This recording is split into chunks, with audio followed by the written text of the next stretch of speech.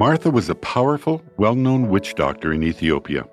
From a young girl, she had dedicated her life to worshiping and obeying demonic powers, suffering greatly for such actions. Family members, including some of her children, had died because of the dark powers in her life. Martha never cared about anything except the demon forces she thought did her bidding.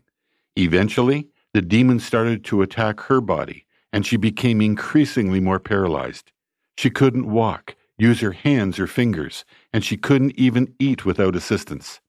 The young witch doctor knew she was at the verge of death, but she had trouble accepting the fact that there was no one who could save her from her fate.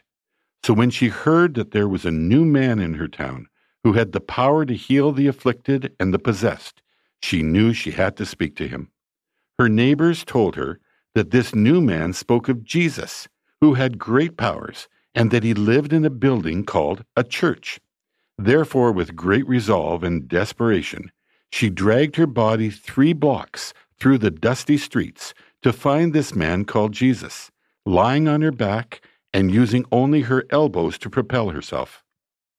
Martha made it to the church, but she did not have the strength required to drag herself into the building. She began to shout, and moments later, the pastor found her in the dirt and prayed for her deliverance, as it was apparent she was demon-possessed. The man of God called out to Jesus, and Martha immediately felt some strength returning to her limbs. She started to pray herself, asking God to free her from bondage. She gave her heart to the Lord that day, and in the weeks to follow, God healed her completely. Nothing could keep Martha from telling everyone about the power of Jesus Christ.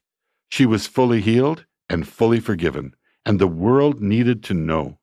Today, Martha travels with the pastor to new areas where people have not heard the message of Jesus. She shares her powerful testimony, and the pastor preaches the gospel. "I'm show, and he's tell," says Martha with an effervescent smile. Everyone knew of the powerful witch doctor with great demonic powers, and when they hear her story today and see her joy, they cannot deny she serves a living God. In 1 Corinthians 1, verses 13 and 14, we read this: "For he rescued us from the domain of darkness and transferred us to the kingdom of his beloved Son, in whom we have redemption, the forgiveness of sins." Martha was rescued from darkness and now lives a life devoted to the one powerful enough to pull her from evil's grip.